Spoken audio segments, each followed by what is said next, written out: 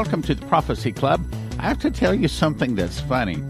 About the 1st of October, my son Sean and I, which of course he works at Prophecy Club in Topeka, Kansas, we talked about what we were going to do for the month of October, and every year we always play occult stuff around the month of October. However, with all the cover stone, with all the stuff happening with the election and everything, I didn't get to it. We talked about, okay, we were going to offer all of our occult stuff, and we were going to give everybody like the whole month of October to go to watchprophecyclub.com and just watch them for free.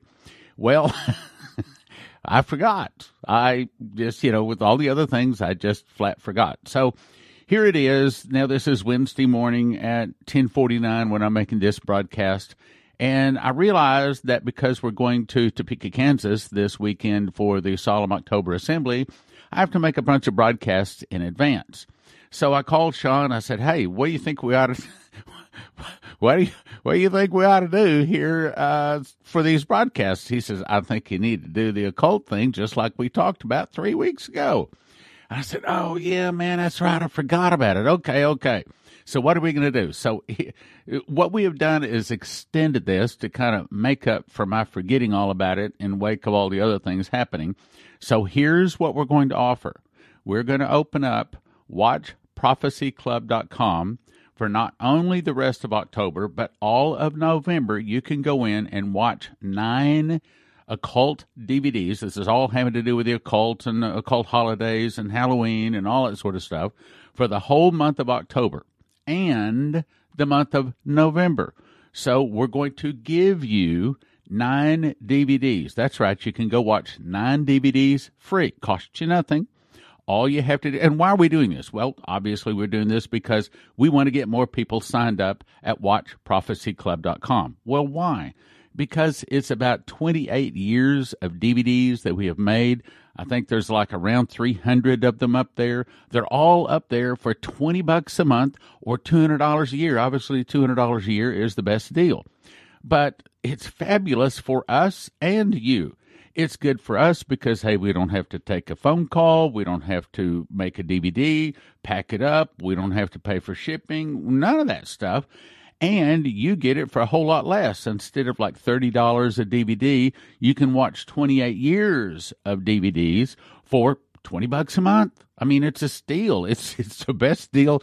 And I'm so glad that over all of these years, we made all of those DVDs and we kept all of those DVDs. So what we've got up there is loaded the very best copy that we have. So what we're making available is 9 DVDs based upon the occult and occult holidays and Halloween and all that sort of stuff.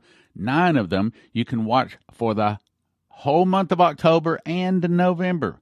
That's all of October. I guess I realize it's almost gone. October and November at watchprophecyclub.com. And obviously, what we're hoping to do is to get you to be a regular supporter. $20 a month, you could go up there and watch any of these 300 DVDs for $20 a month or $200 a year. That's the best deal.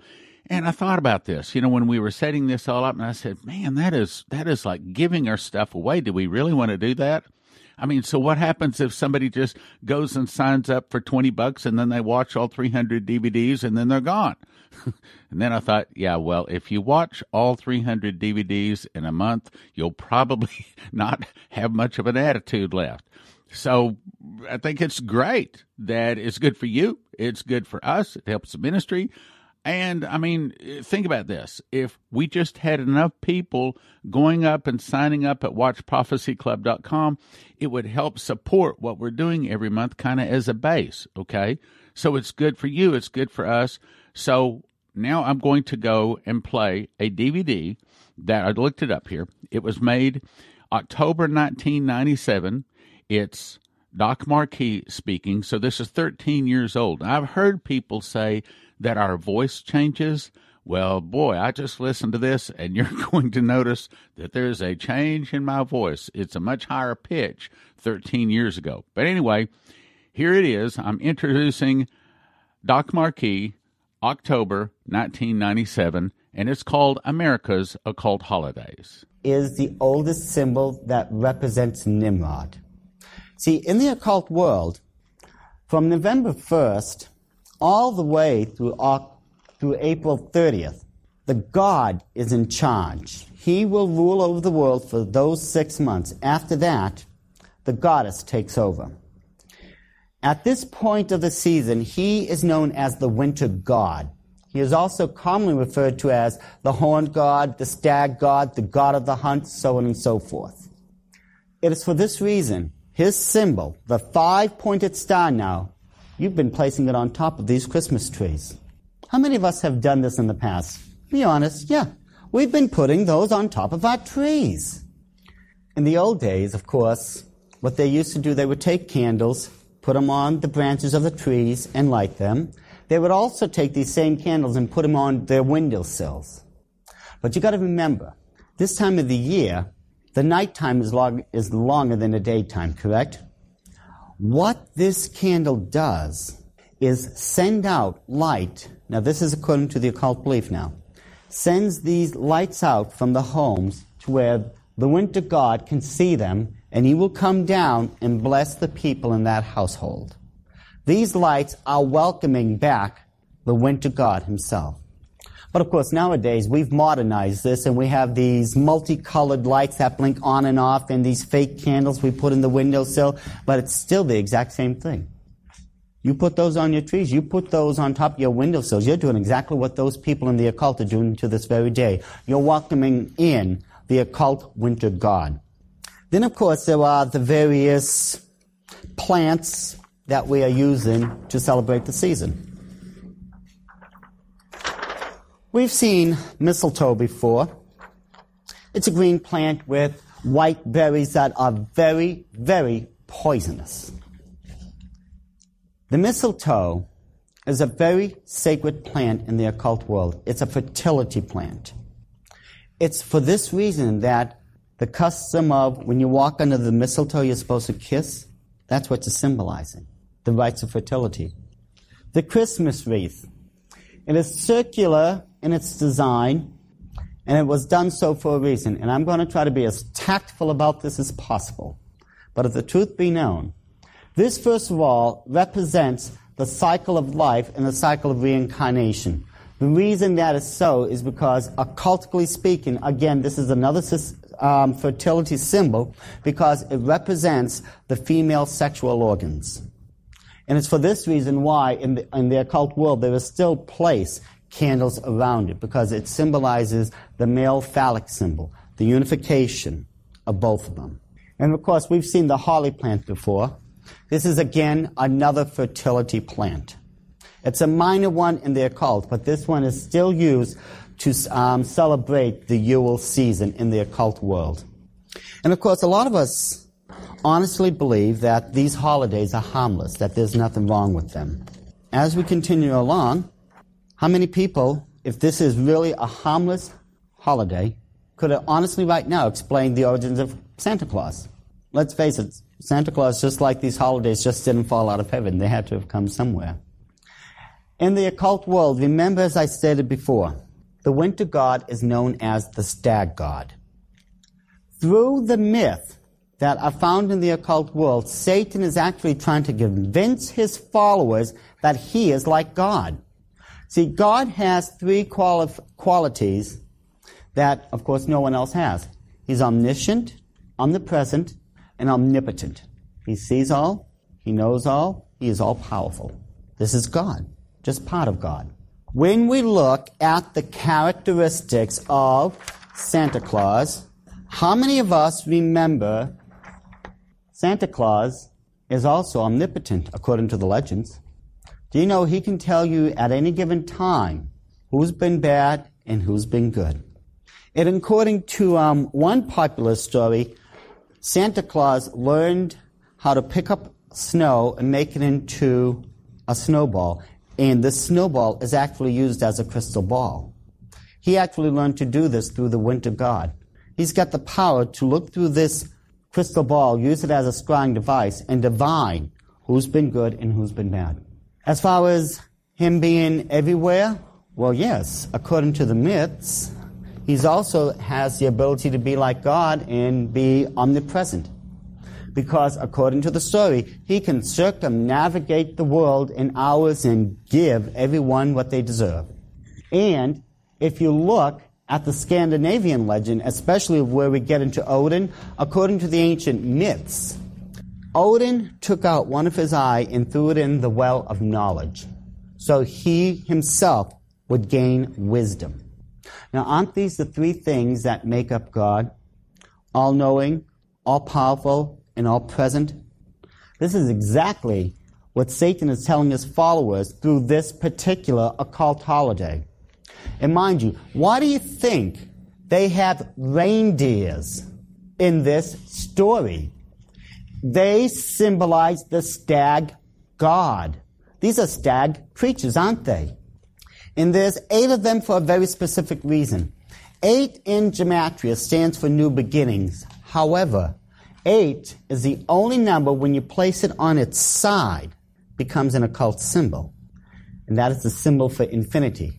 The infinite yearly return of the stag god. Why do you think Rudolph, has a red nose? It's the traditional colors.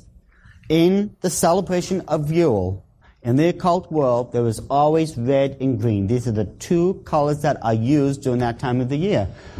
The mistletoe, holly, wreath, the pine trees, the fir trees, all of them are green. The holly berries, the bows, Santa's clothes, Rudolph's nose, all that is red. You people didn't create this stuff. It was already there. All that happened is that it was brought into your American calendar and it became Americanized and Christianized. That's how you get this. So the question is, whose birthday is December 25th then, if it's not Jesus Christ? Semiramis and Nimrod, the 2 original co-founders of the occult world, had a child. He was known as Tammuz. Tammuz was born on December 25th. 4 days before December 25th is when the night of Yule begins. It was purposely brought to December 25th for a reason, as far as Christmas goes. It was done for a reason. Back during the early Roman Empire days, when you had the first popes, of course, we know historically speaking, the first one was Constantine. He took over Rome in 313 A.D. and then established the Council of Trent and declared what was known as the Edict of Milan in 323 A.D., to where he started what he wanted now, what he called a state religion. Now, Constantine, and this is historically, you can prove this easily, was a practicing pagan. He was an occultist. He took these pagan occult rituals and holidays, put them in this new state religion, and if you would, candy-coated it with an air of Christianity. The reason he did that, because he knew the pagans would recognize this for what it really was and still come in. December 25th, as I stated before, is the birthday of Tammuz. What was also going on during the Roman empires in those days, on December 25th now, was the day of Saturnalia. To the Romans, the head of all the gods was the god known as Saturn. This festival to Saturn was marked with a couple very specific events. First of all, there would be great banquets. Second of all, people would be drinking till they could drink no longer. Third, they would be giving out presents to one another. Now think about this. Don't we have our traditional Christmas banquets to this very day? Aren't we having wassail and other different types of drinks during this holiday? Aren't we exchanging presents on December 25th? All this you get because of the occult.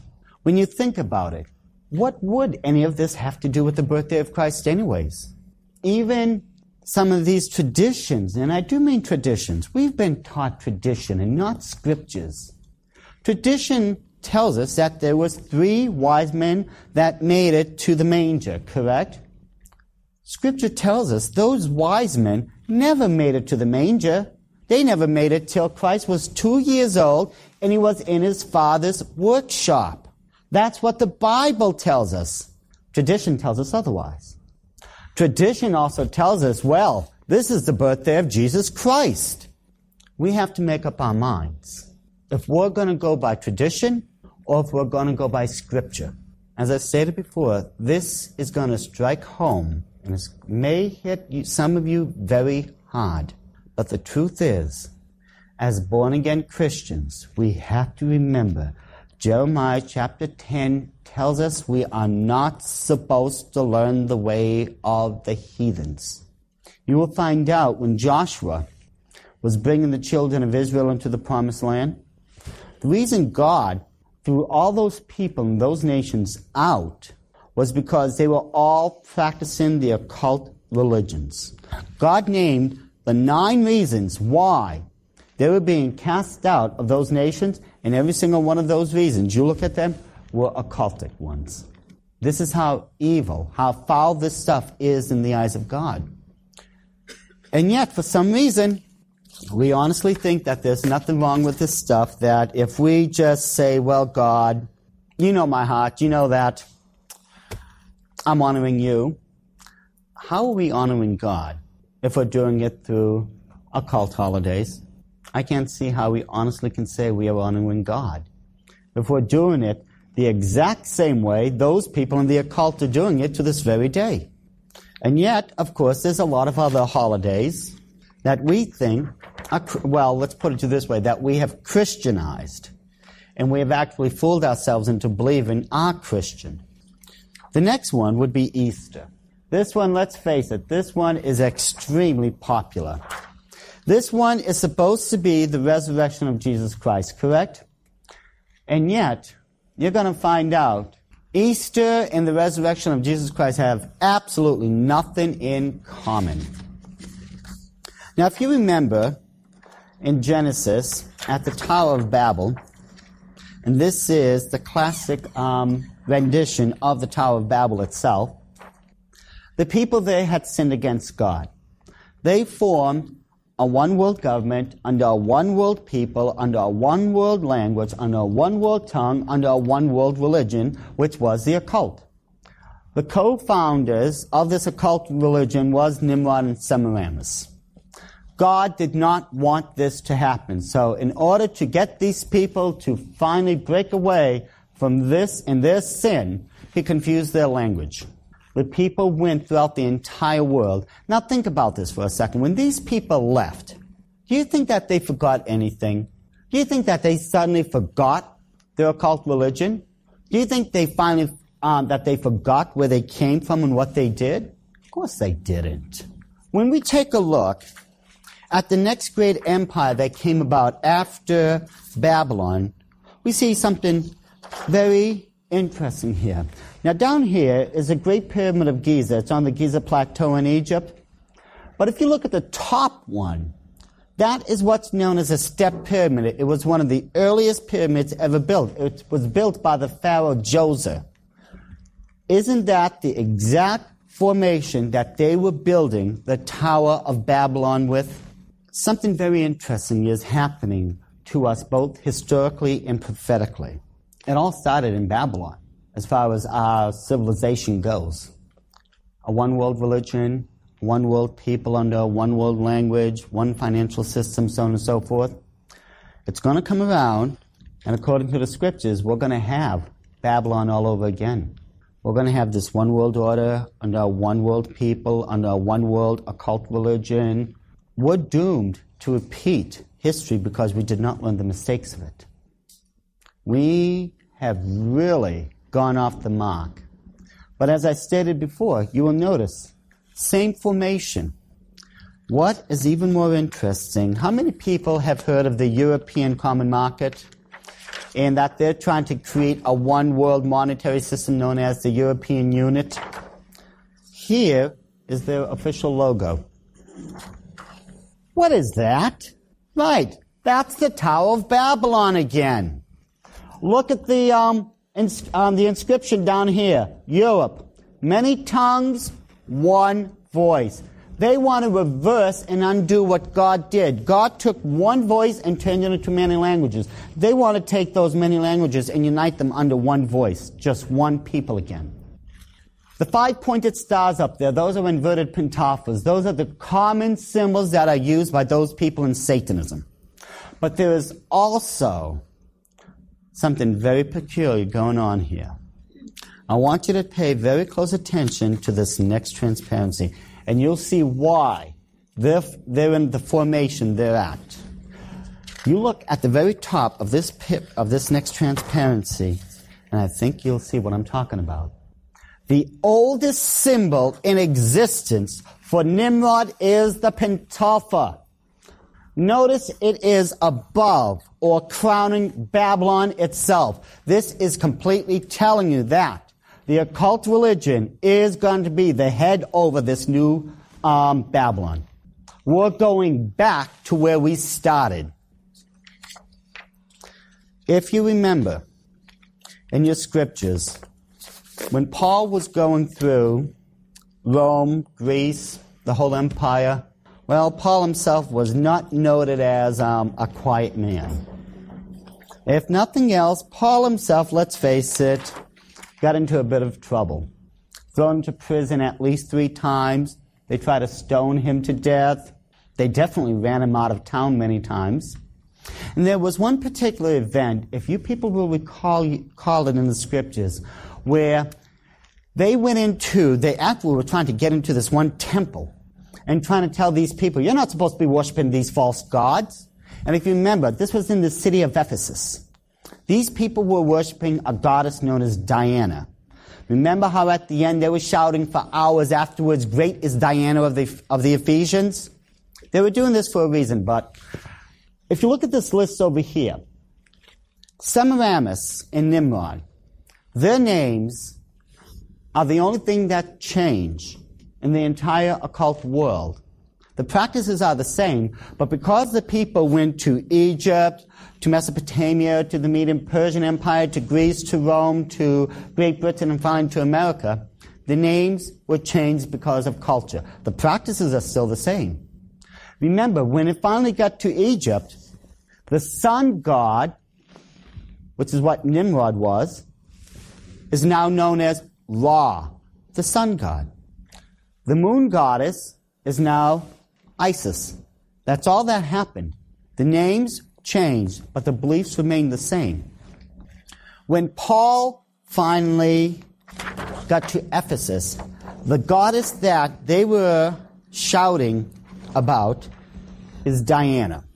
This is one of the oldest statues that represents the goddess Diana. This is who they were making a big stink about back then. They were standing up in that temple for hours praising and worshiping this statue. Now remember, as I told you before, Semiramis is a fertility goddess.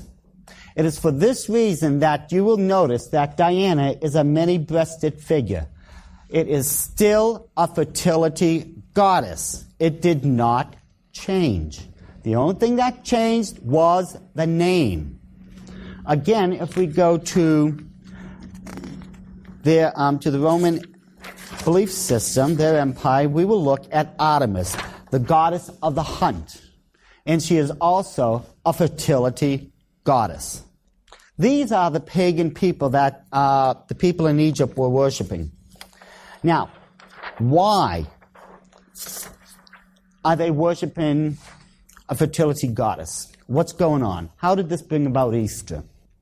According to those legends, which are still found in the occult world today, after the first year when Semiramis had died, a giant multicolored egg had fallen out of heaven and landed in the Euphrates River. It washed ashore and landed in a pile of wicker reed. You've seen wicker furniture before, correct? We know how strong and durable that stuff can be. Out of this egg, Semiramis, in her reincarnated form as the spring goddess, broke out and would bless those followers of hers. Now, first of all, this is where you get the multicolored egg, the Easter egg, from. This is also where you get the Easter basket from. And the reason you get the word Easter is because of the Babylonian. In the Babylonian Talmud, you check on the name of Easter. It is properly spelled Ishtar. It got confused, a lot of people got this confused, with the Egyptian rendition of it. A lot of people thought it was Ishtar. But if you check the original transliteration, the Babylonian one, it is still pronounced Easter to this very day. That is just another name for Semiramis, the moon goddess, or the fertility goddess of the occult world. Now, how many people, be honest, have ever attended a sunrise service? Just raise your hand. If you've ever gone, of course we have. Why? Do you know there's nothing in the Bible to base that on? Scripture, whenever it talked about the dawn, the twilight, sunrise, sundown, the night, the dark, the light, the day, it was mentioned. God knows time. He knows when it's light and dark. He put it in the Bible. When you look at the book of John, and the apostle Peter ran to the sepulchre to check upon the body of Christ, it states, and while it was yet dark, not light, not a sunrise, it was dark out. The reason we're doing it, having these silly sunrise services, is because of the occult. You see, during those times in Babylon and Egypt, they wanted to welcome in the spring goddess, get her here as quick as possible. What they would do, they would go to the Temple of Babylon. The priest would actually have new white robes made for the welcoming in of their Queen of Heaven, their spring goddess.